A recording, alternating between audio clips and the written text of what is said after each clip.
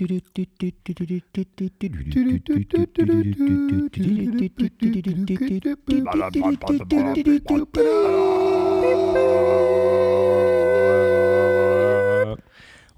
everybody to the June version of our podcast calendar to the topic of embrace uncertainty. On the table I have Chris Litzbar. Hi. Habib Lezovic. Salam. And a gallery. Hello. And me, your host, Lucas Licht.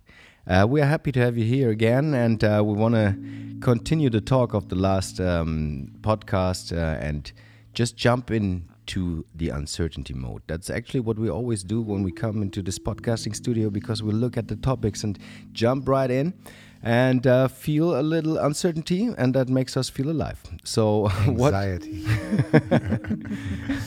Habib, when was the last time where you really felt uncertainty, and how did it feel? Should I say now when I got married? Just kidding. Given the nature of our company, the way we work and how we're set up, the fact that we don't have one person that runs the company and dictates direction, in a way I feel that uncertainty on a continuous basis, on a daily basis. In work, on the level of what are we doing, or even the way we work with our clients, going into a pitch, going into a conversation with a client, I usually don't know what's expecting me on the other side, on the flip side. So, I'd say it's a pretty continuous thing for me, unfortunately. Why do you say unfortunately? I say unfortunately because it's uncomfortable. I should really say fortunately, because it's where the magic happens. But of course, it's very uncomfortable, at least for me. What do the others think? Is it really uncomfortable to jump into uncertainty? Depends on, how you live your life. Like, if I can only speak for myself, and often when I look at it and I'm like, oh, you have to be outside of your comfort zone, then my inner response is, I live my life outside of the comfort zone. And maybe that is my comfort zone.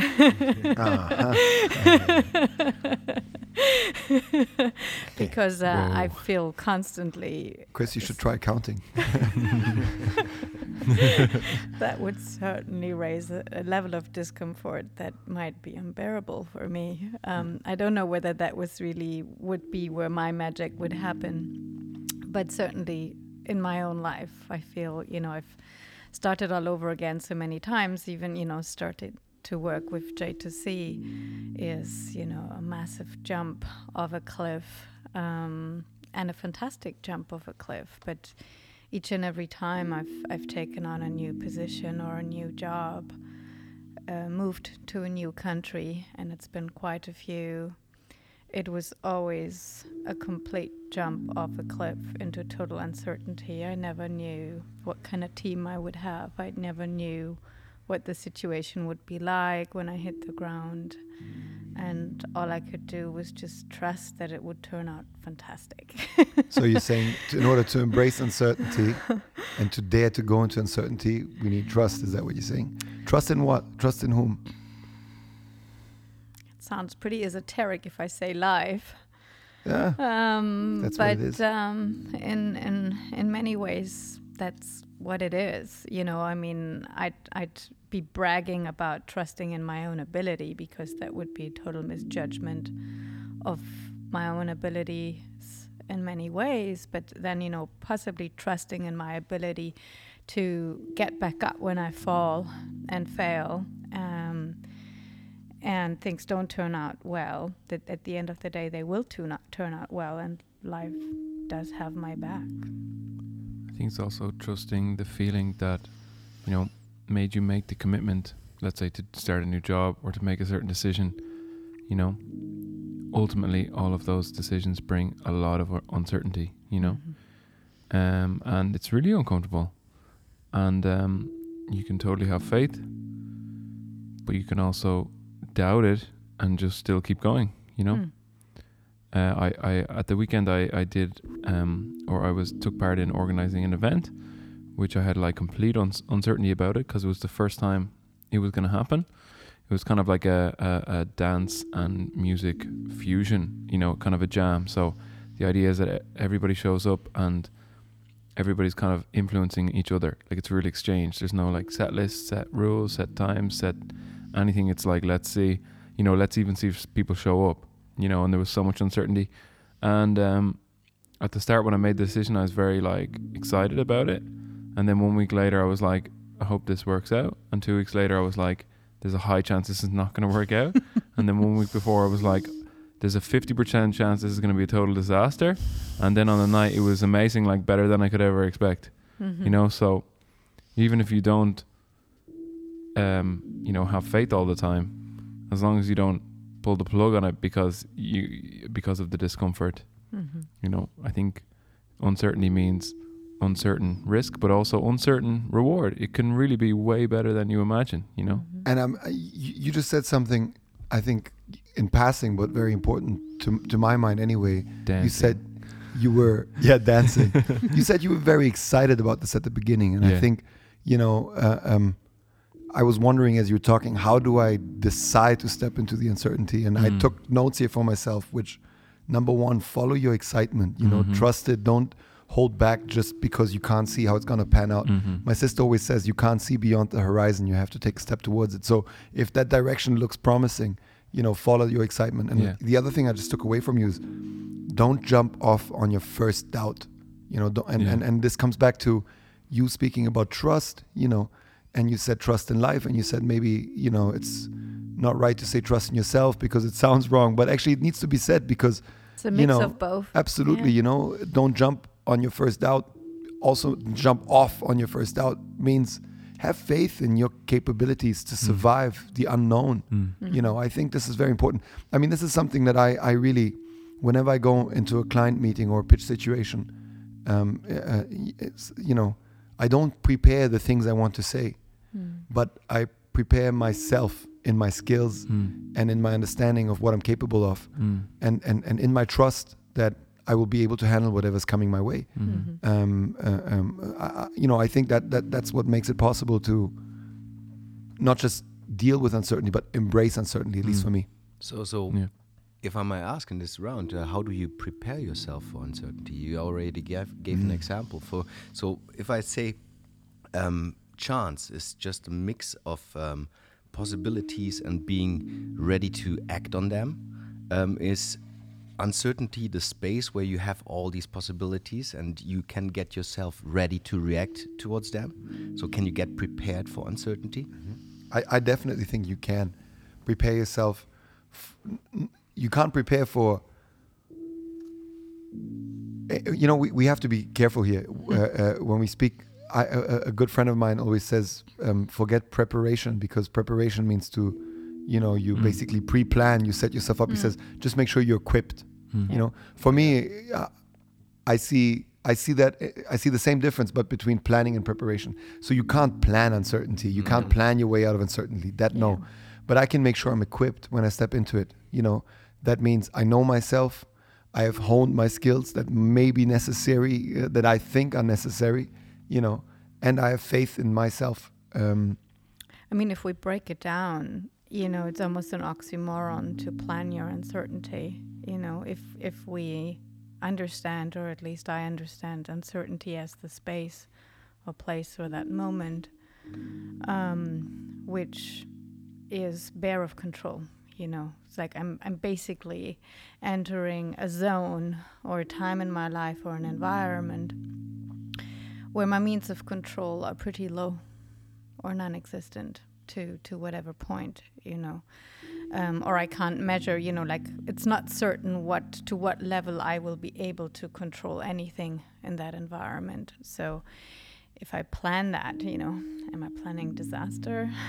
Am I, you know, like what contributes to that desire to plan? Unfortunately, oftentimes it's the fear that then drives this desire to pre-plan that moment when we know we'll be entering uncertainty. So I would go with Habib when he said that it's important to recognize what are you equipped with, you know, like what skills do I bring to the table to, navigate that uncertainty and trust in those. Yeah, I think one thing that helped me during this process, especially during the times where I was like, there's a high chance this is going to be in a way like a failure, where that was prevalent in my mind because of, a lot of different factors, is to kind of release that as a possibility, or accept that as a possibility, accept that the result is unknowable. Mm-hmm. And then more decide, how are you going to conduct yourself, Beautiful. in the face of that, Beautiful. I just wrote down for myself, when one of the ways to prepare for uncertainty, but also to deal with it while in it, is to shift your focus of influence from external factors to internal factors. So, which is what I take away from which is what I just took away from what you said.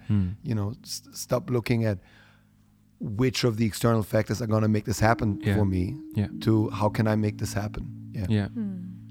Lucas. Yeah, this is coming back again, like to the focus and direction. So this is like when you say like you have an effect in mind that you want to be the cause of, and you do it to set in motion some events and some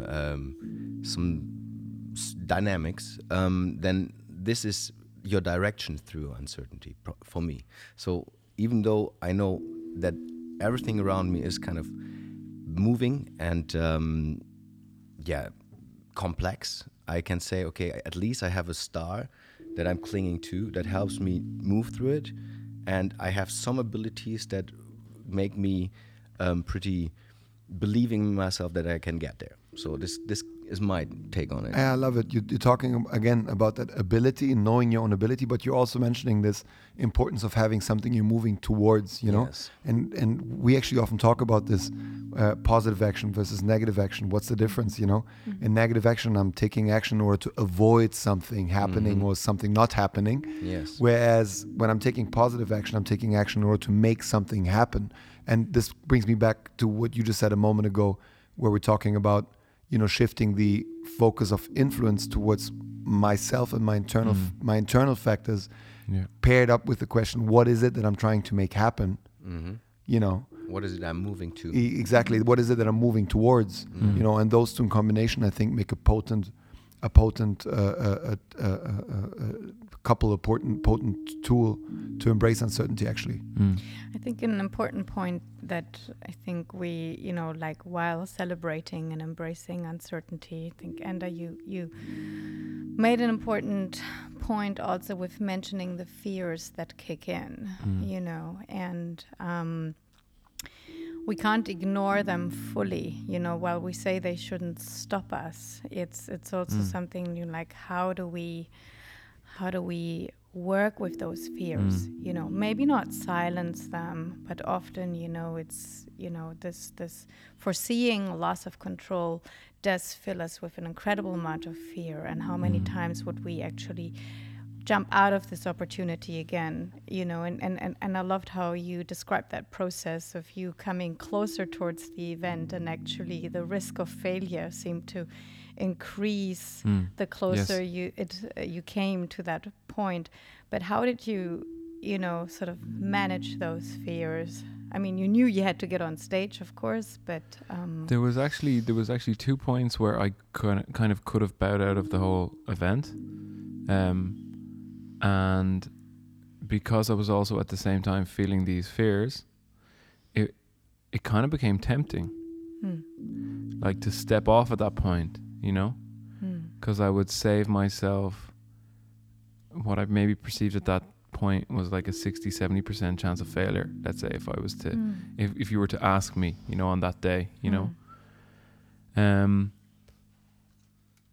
but I trusted that there was a reason why I'd already committed into it, and I was determined to see it through and like stay true to my word and go through with it.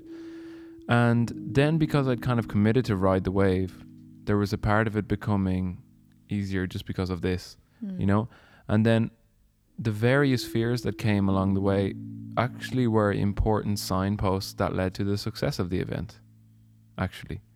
Like my fear that no one would come did force me to take action on inviting people, on promoting some,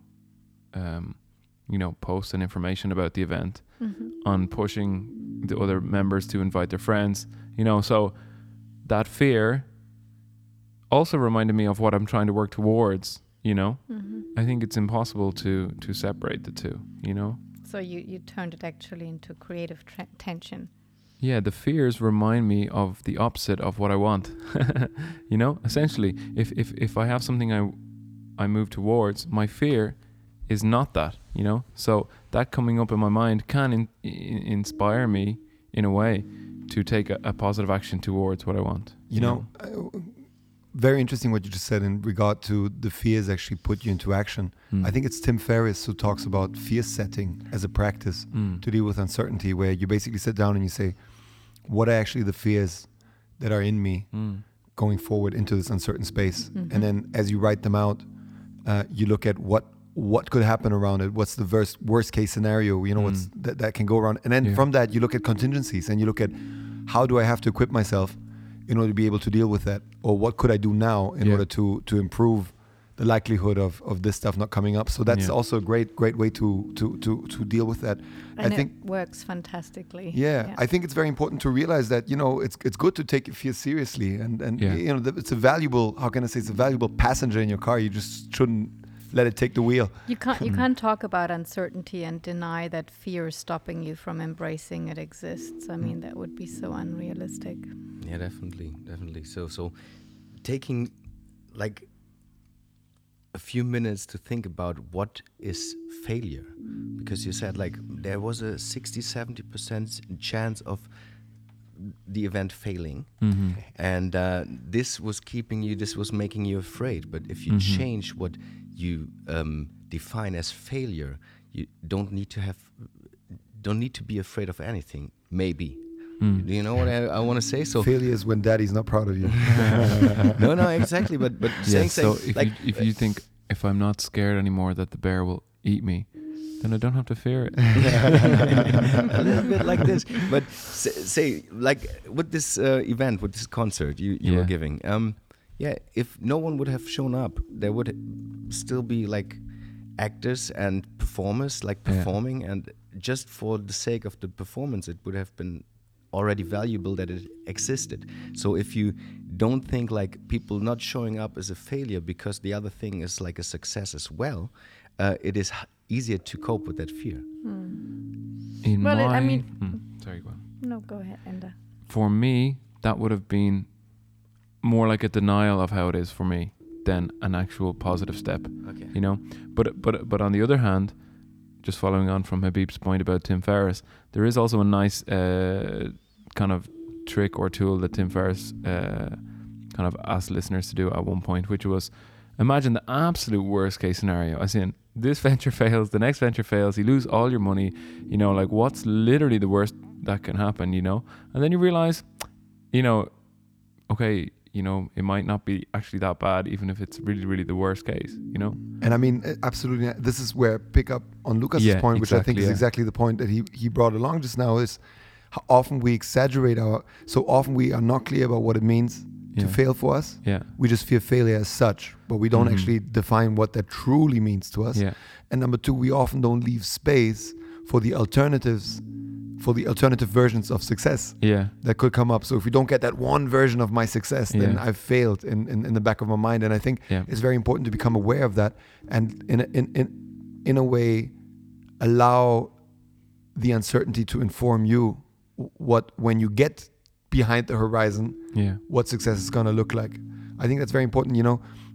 Again, I go back to our work with our clients and going into these meetings.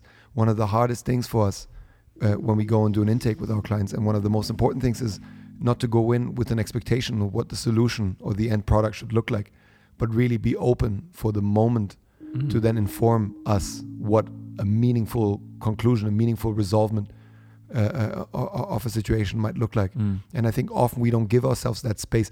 We don't give life the space to breathe. Yeah. But if it can't breathe, then it can't whisper to us what it should be. So, I think that's very important also when we go into this. And, I think Lucas made a great point there. When we go in, we should examine our understanding of failure as well. And examine that, but if that's our worst case scenario, then really factoring that in and knowing it's okay if we fail as well. That doesn't put us into complete question. Daddy will still be proud of us. Daddy will still love us. Yes. So this is a good final word. This goes out to all our daddies and mommies. Thanks for having us. Thanks for being with us. And yes, we gonna hear each other again in 1 month in July. And we are happy if you check in again. See you next time. Thank you. Thank you. Doo-doo.